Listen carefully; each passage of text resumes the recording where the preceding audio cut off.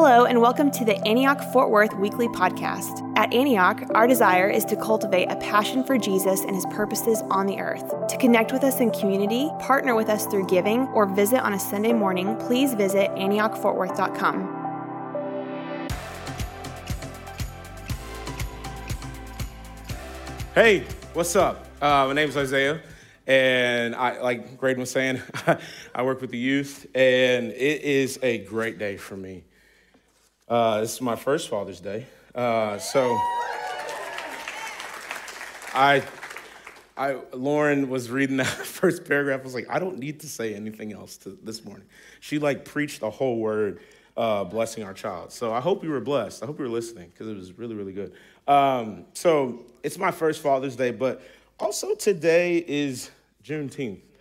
And I'm going to talk a lot about fatherhood in the next few moments, but I wanted to just explain what Juneteenth is.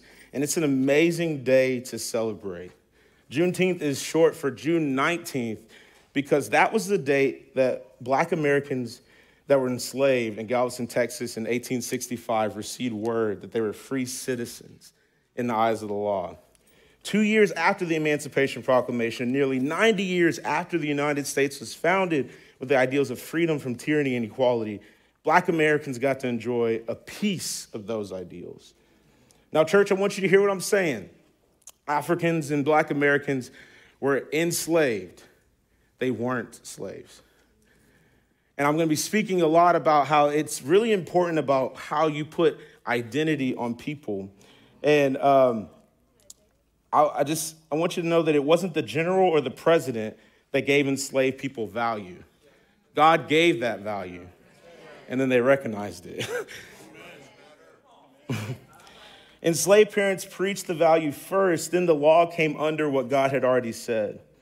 Juneteenth is a day of freedom and jubilee, but it's a perfect example of the now and not yet reality that we as Christians live in. Because in June 19, 1865, everything didn't become perfect. There was Jim Crow for another 99 years, and then that was when the Civil Rights Act was done here in the United States in 1964. And we all know that the laws don't change hearts, but relationships and stories do, so it takes time. And don't get me wrong, I'm so happy that the laws are changed. I'm happy to be a Black man in 2022, let me tell you, because I wouldn't be able to be married to that girl over there if just a few years before, and I wouldn't have that little girl. So I'm happy to be where I'm at. Don't get me wrong. But I'm overjoyed that we have the opportunity to hear and understand each other's stories and experiences in the body of Christ. And I believe that the church is the best place to hear those stories. So God has blessed us with a multi-ethnic family around the whole world, here in this city, to learn how to seek, know, and celebrate each other. I want you to experience Juneteenth as a time of freedom and joy, but also compel you to seek and understand that all people are created in the image of God. And we in the church get to walk in freedom with each other. And again, as we saw earlier today, it's my first Father's Day. And thinking about Father's Day, I came to this realization in February. It was my birthday, and I realized that Juneteenth and Father's Day was on the same day. And Graydon knows this. Ever since then, I have been bugging him. Every time I see him to say, hey, if I get to preach on one Sunday, I want to preach on this day. And Graydon wasn't deciding on who preached, but I was just telling him to pray that in, pray it in. Because if I don't get to preach on any other Sunday, Micah, it's also not Micah. I want to keep saying that. If I don't get to preach on any other day, I wanted to preach today. I wanted to preach today. And so this message is for dads, but it's also for spiritual fathers. If I would have shared this word last year, it still would have been a good word because I've been a disciple of youth for a really long time. They call me dad over there. So if I've been a spiritual father for a while, but it's also a picture for moms and spiritual mothers because fathers don't exist without mothers. Let's just get that out there. just get that out there. Fathers don't exist without mothers. And sir, you came from a woman. So it's very important. It's very important to highlight that. And we parent socially. We understand God's heart for us by looking at both fathers and mothers. And this passage has a lot of sons in it, but daughters, y'all are God's children as well. And the sons in this story represent both daughters and sons. So with the backdrop of Juneteenth, Father's Day, my own story, we're going to go to Luke 15, and we're going to talk about the two lost sons. And the title of the message is going to come up behind me, Freedom That the Father Brings. Freedom that the Father brings. So let's just pray to start. Lord, just thank you so much for the fathers in this room. Thank you, Lord, for the fathers that have decided to be in their child's life. Because children all around the world grow up without their dad. So if you're a dad in this room, I bless you that you have been in your child's life. And I bless you to continue to do that. And Lord, I pray for my friends who have father wounds, Lord. I pray for them that if they don't hear anything that comes out of me, that they hear that you love them and that you're for them and that you have given them freedom and liberty. And Lord, I pray for a fresh encounter with Father God. Lord, I pray that there are people who walk away this morning and they know that you are their Father. They know that they are loved and adored by you. In Jesus' name, amen. Amen. So I'm just going to read through the parable. I'm going to be pointing out little things. I'll share some practical tips at the end, but just kind of sit back, get comfortable. It's going to be fun.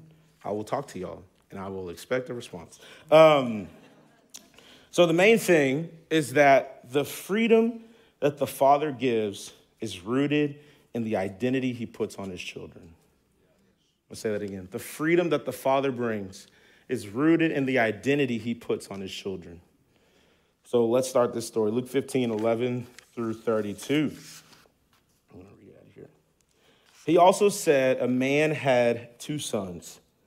The younger of them said to his father, Father, give me the share of the estate I have coming to me. So you distribute the assets to them. I have to pause here.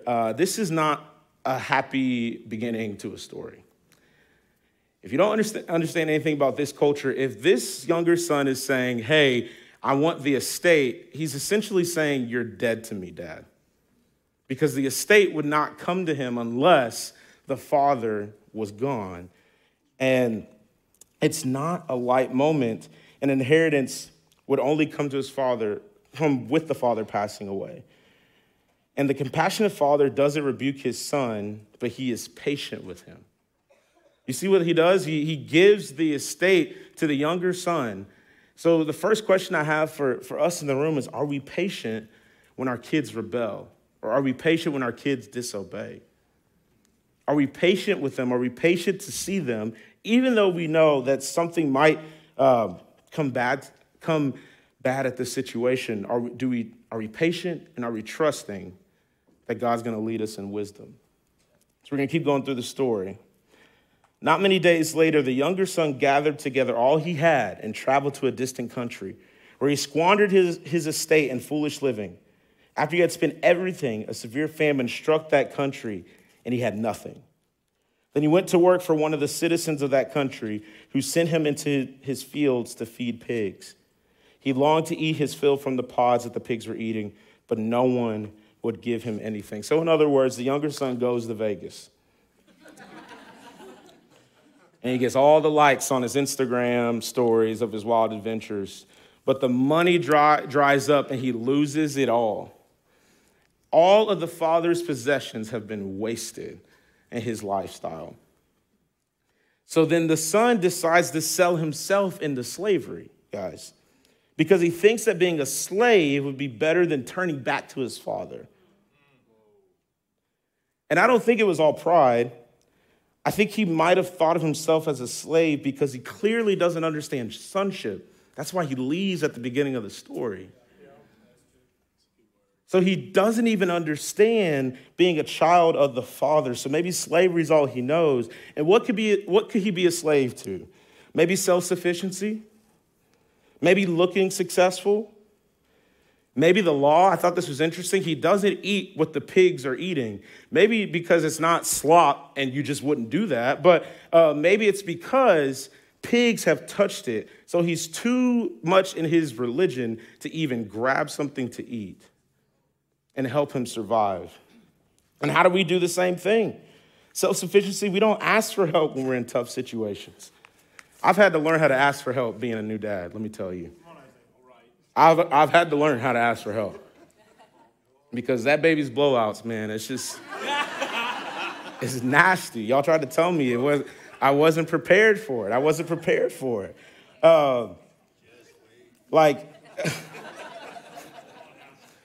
Another way that we do this is like sometimes maybe our Instagram lives are better than our actual lives, and we want to look successful. That's why we post the cute pictures of Eliana and not the blowouts. And some of us have misled convictions about how God is working and moving in our lives, and that we will not go to where he wants us to do for provision because we've had a misunderstood conviction. And it seems like the younger son is also digging in his heels, and maybe it's because the younger son is embarrassed and brought to shame by his actions. I've seen this discipling youth. Sometimes students will continue to go down a wrong path, not because they don't understand that it's wrong, is that they're so embarrassed to turn back. So when you think about the younger son, don't just think of him as this like disobedient man-child. Look at him as maybe he's sitting there and he's embarrassed. He's embarrassed of what he has done. And I can't be the only one that struggles with that in the room. Because I do that. Has anyone been there? Raise your hand. Make a shout. Do something. Has anyone been there that you are like, I can't have that time with the Lord because of what I did? And then you just continue to do that over and over and over and over and over again. And you look up one day, you're 3 months, and you haven't even opened your Bible. And that's the embarrassment that sometimes happens. But the father, I don't want to reveal it, but the father does something really cool. If you know this story, you know what happens. He goes from getting his inheritance from his father to no one giving him anything. So let's see what happens next. When he came to his senses, when he stopped believing the lies about his life, he said, "How many of my father's hired workers have more than enough food? And here I am dying of hunger. Dummy, I'll get up, go to my father, and say to him, Father," I've been the dummy. "Father, I have sinned against heaven and in your sight. I'm no longer worthy to be called your son. Make me like one of your hired workers." So he got up and went to his father. This is major. Remember how this story started. He told his dad he was dead to him. So this is not getting the name on the side of the building with dear old dad. This is resurrecting a relationship. He's got to turn around and resurrect the relationship. My kid is saying amen. He knew that his father was a safe place. He knew that his father was a safe place, that he can turn back to his father. He might have really screwed up, but he knows. And do we see our father as a safe place when we screw up? Do we look back on him and we think, no, my image of God, the way that I grew up, the way that I believe God is that God is this person who just totally disregards sin. He doesn't even look at it. If I've done anything in my life, I can't come to God until I get clean. That's so not true. Because you even knowing that you've done anything wrong came from the Holy Spirit. So that doesn't even make any sense. There's nothing good in us that we're going to even reveal that we've done something wrong without God coming in our lives and revealing that. So I just want to break that religious spirit this morning. Break that chain. God loves you. He is for you. He is a safe place to go. So the younger son is returning. Can you imagine this? With every step he takes, his head is sinking lower and lower and lower. I'm sorry, Dad, I messed up. I'm sorry, Dad, I messed up. I'm sorry, Dad, I messed up. And he doesn't know what his dad's going to do. But let's see what he does. But while the son was still a long way off, this is the passage, while the son was still a long way off, his father saw him and was filled with compassion. He ran, threw his arms around his neck, and kissed him. This is not what we expect from this story. There's a lot of ways this is not what we expect. I'm going to break it down. The compassionate father has been waiting for his son to return. He's probably been on the porch since the last day he left. This isn't a social media culture. We don't have, my in-laws use this thing called Life 360 where they can track people and their family. It's very funny that they do this. But that's not this culture. That's not this culture. He doesn't know where his son is. So if he was able to see him from a long way, he must have been sitting down at the front of his house waiting for his son to return. And it couldn't be for 30 minutes. It had to be a long time. The compassionate father runs to his son.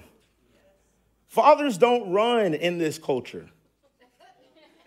They don't. That would be like me stopping this sermon right now to go to the bathroom. Unbelievable, right? You'd remember it forever. I'm not going anywhere. So it's not what you would expect. And it's somewhat embarrassing to what the father is doing because he's not worried about what his neighbors are looking at. Man, what is John running to?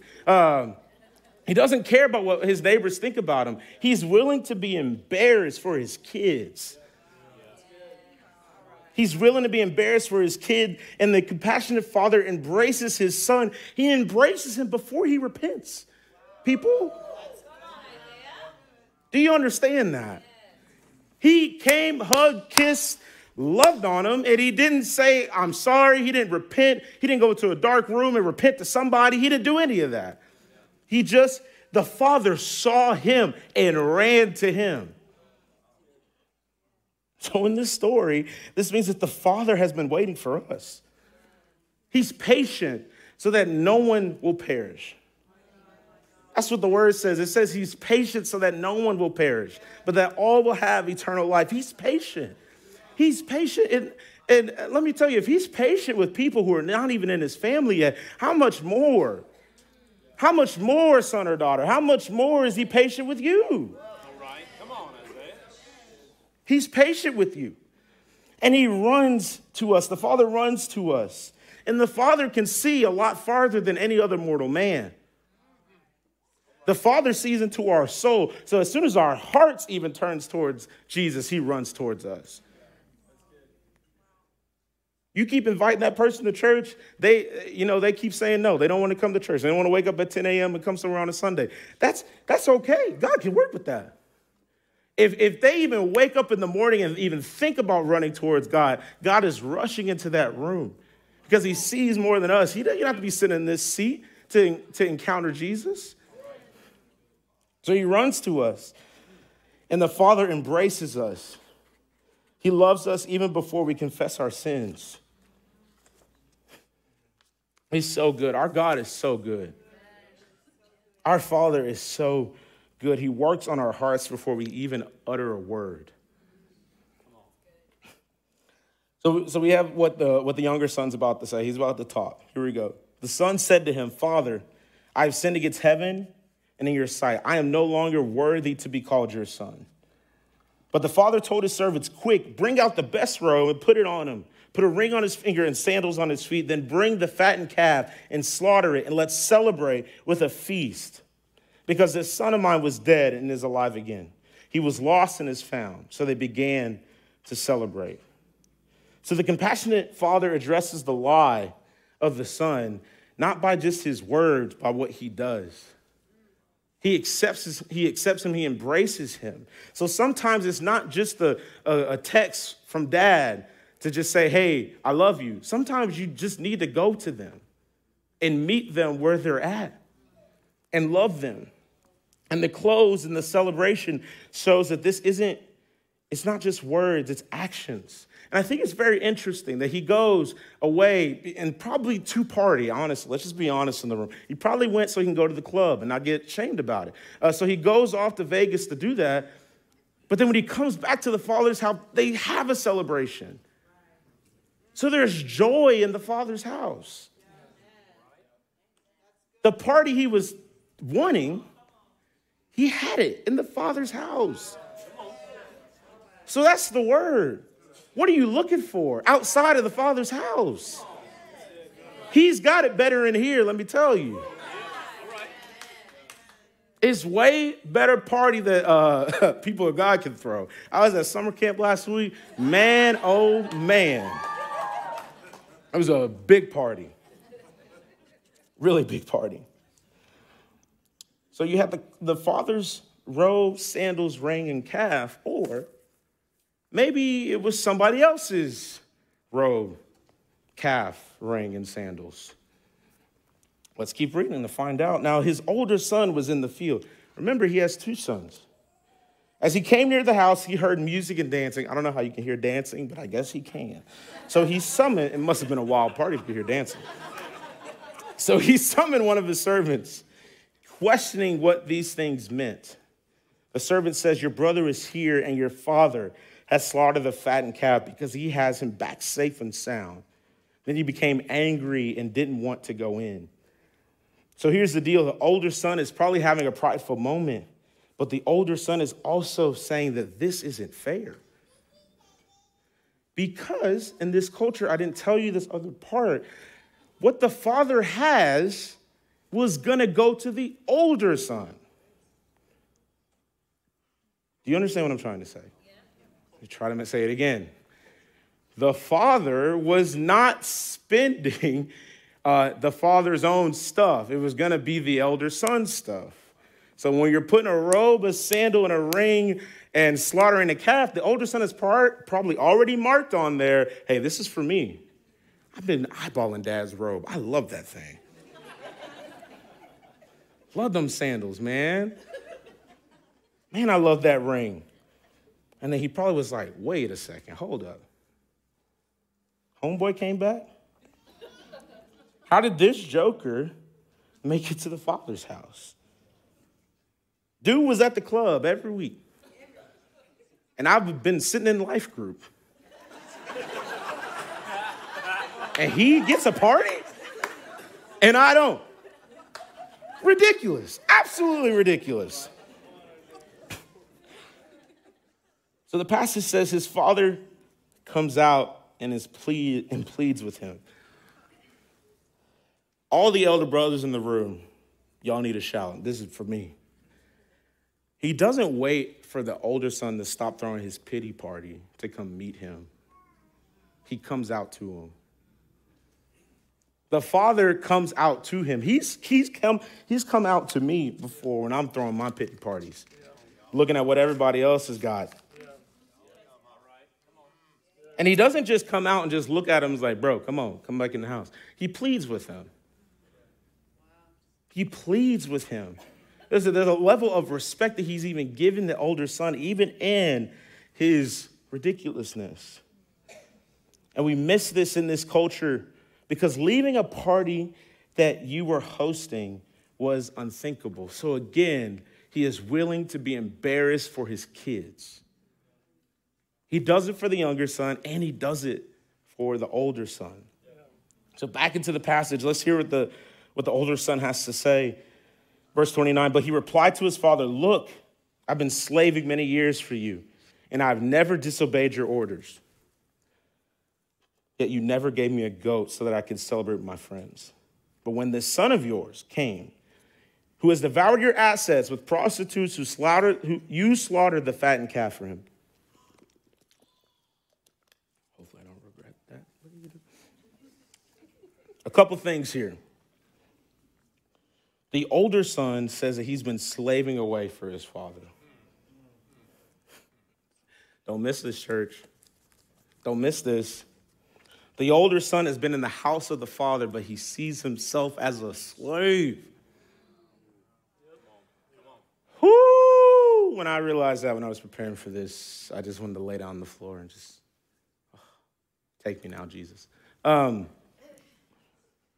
many of us are in the Father's house, a part of the Father's family, and still sees yourself as a slave?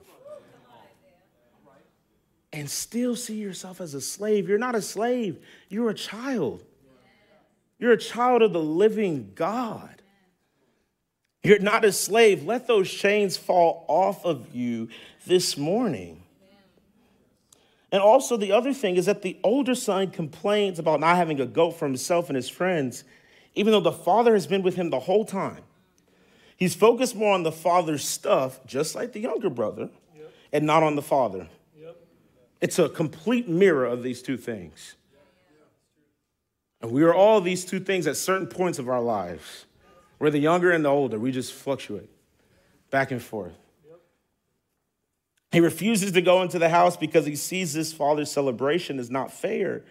To deal with someone who has devoured his assets, honestly, he might be thinking that there is an injustice that's not been reconciled because the younger son should have paid for the money that he wasted. But I think he reveals his true heart when he talks about the goat. When he talks about the goat, he banks on the materialism of it. He's not just have a pure heart of hitting an injustice. And I have done this before. I have been this older brother where I look at people and they come into church and I think, how many life groups have they went to? How many times have they received prayer? I'm like taking count. And really, my heart is like messed up. My heart is messed up because it's not about that injustice really to the older brother. It's about him. He's thinking that it's not fair. It's not fair. So verse 31, we read this. I'm going to close pretty soon. Son, he said to him, you are always with me and everything I have is yours. But we had to celebrate and rejoice because this brother of yours was dead and is alive again. He was lost and is found. The father waits, runs, embraces, and speaks words of identity over the older son as well. It didn't matter where his son's word to him regards to proximity. He still dealt with them the same. He waited, he ran, he embraced, and he spoke words of identity. Now, what can we learn from this story? I think from the younger son, we learn this: love comes at a cost. Love comes at a cost. Now, in the story, the cost was from the father and the brother, but in our story, the cost is in Jesus. Love wasn't free. It cost something. It cost a life. Someone died for you. That's your story, that someone died for you. And I wrote this down because I want the parents in the room to hear me. We can't parent with cheap love. Because cheap love ain't real love. Let me just be honest. I'm expecting Eliana to cost me something. Probably way more than I feel comfortable giving at times. You keep waking up every hour. I don't understand. I don't understand. See, I'm saying this from the front. Lauren is probably thinking, you're not waking up every hour. I am. This is probably the truth. It is the truth. And the other point that the younger son realized from his character is that freedom isn't self-centered. The younger child thought that freedom was found in being on their own, when true freedom was found in being a part of the family of God. I'll say it again. Brian asked for it. Here we go. The younger child thought that freedom was found in being on their own, when true freedom was found in being a part of the family. He got messed up. He got messed up, and he realized what happens to him, and he comes back home, and he realizes where the true freedom is found. Now, the older son, what do we learn from him? The older son, love is unconditional. Love is unconditional. The older son tied love to earning it. That's why it's ludicrous for his younger brother to be brought back into the fold. He at least has to earn everything that he wasted first before we can accept him back in the family, right, Dad? No. He's accepted and he's getting a piece of your stuff. And we're throwing him a party. So love is unconditional. And we sometimes experience that same tension. When we see those who come into the church, we accuse God of it not being fair. Don't do that. Older brothers in the room at this point in your life, don't do that. Just know that they are loved as much as you are, and know that you are loved. And the other thing I want to say is that we can't parent with conditional love. This is one of the hardest things I've seen parents walk through. I'm not saying that this is easy. I'm really not. I'm so glad Eliana's 3 months old. I'm so happy. Because when this girl is 16, I'm going to be like, okay, remember what you preached back in 2022 about love being unconditional. Because I've seen parents walk through some hard stuff, and maybe you're a parent in this room and you have done that.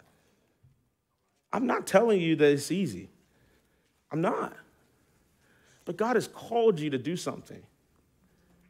Do you see your parenthood as a calling? He's called you to do something, and if he calls you to do it, he will give you the strength to walk it out. That's a good word. That's true. He'll give you the strength to walk it out. But it's okay if you wake up and you're like, I ain't got it today. Because you know who does got it? The church answer, Jesus. You should all got that. Jesus has it. Receive it from him. The point from the older son that we learn is that freedom is not only a physical condition, but also a mental state. The older child was physically a part of the family, but mentally a slave to his own perception. We can make ourselves slaves even though we are children in the family of God. We can. So the question for you today is, are you living out of slavehood or sonship? Are you serving out of slavehood or sonship? I don't know if slavehood is a real word. I'm going to roll with it. If you Google it and it's not, please send it to me so I can correct myself. Are you serving the church, Isaiah, out of slavehood or sonship? Are you serving the youth out of slavehood or sonship? Are you life group leading out of slavehood or sonship? Think about this question. So then what do we learn from the Father? I'm about to give you a tool that you can use when your kids make you mad in about 30 minutes. I'm about to give you a tool, because they really are. He waits, he runs, he embraces, and he speaks. I want every parent in the room, every spiritual mother or father, everybody in the room, because you can do this with your friends and family. Everybody say this with me. Wait, run, embrace, speak. Say it one more time. Wait, run, embrace, speak. He was waiting for both sons. We see the physical picture of the waiting with the younger son, but I bet he knew what his older son was doing, because this father's wise. He's probably waiting for his older son to realize something that he doesn't even realize about himself. It's like, you're a son and not a slave. And he runs to both sons in this story. Fathers, we have to learn to run after our kids. We have to learn how to run. And don't put so much weight on your kids that they have to carry up the mantle. Run to them. Embrace them. Embrace them before they even admit what they did was wrong. You might have to learn how to embrace for a long, long, long, long time until you hear a repentance. Don't disinvite them from Thanksgiving. You got to learn how to embrace. You better send that text message on their birthday. Don't act like you forgot. Because you know you didn't forget. You got to learn how to embrace. And then you learn how to speak words of identity over your child. He speaks a word of identity over both children. The word that he says, the word of freedom that he says to the younger son is that your actions don't earn your identity. I'll say that one more time. Your actions don't earn your identity. Take this robe. You are not a slave, but a son. And more importantly, you are my son. You're my son. And the word of freedom that he gives to the older son is that your actions don't earn your identity. You have my presence and my gifts. You are my son, and he is your brother. So some of us in this room, we have to hear both of those two words.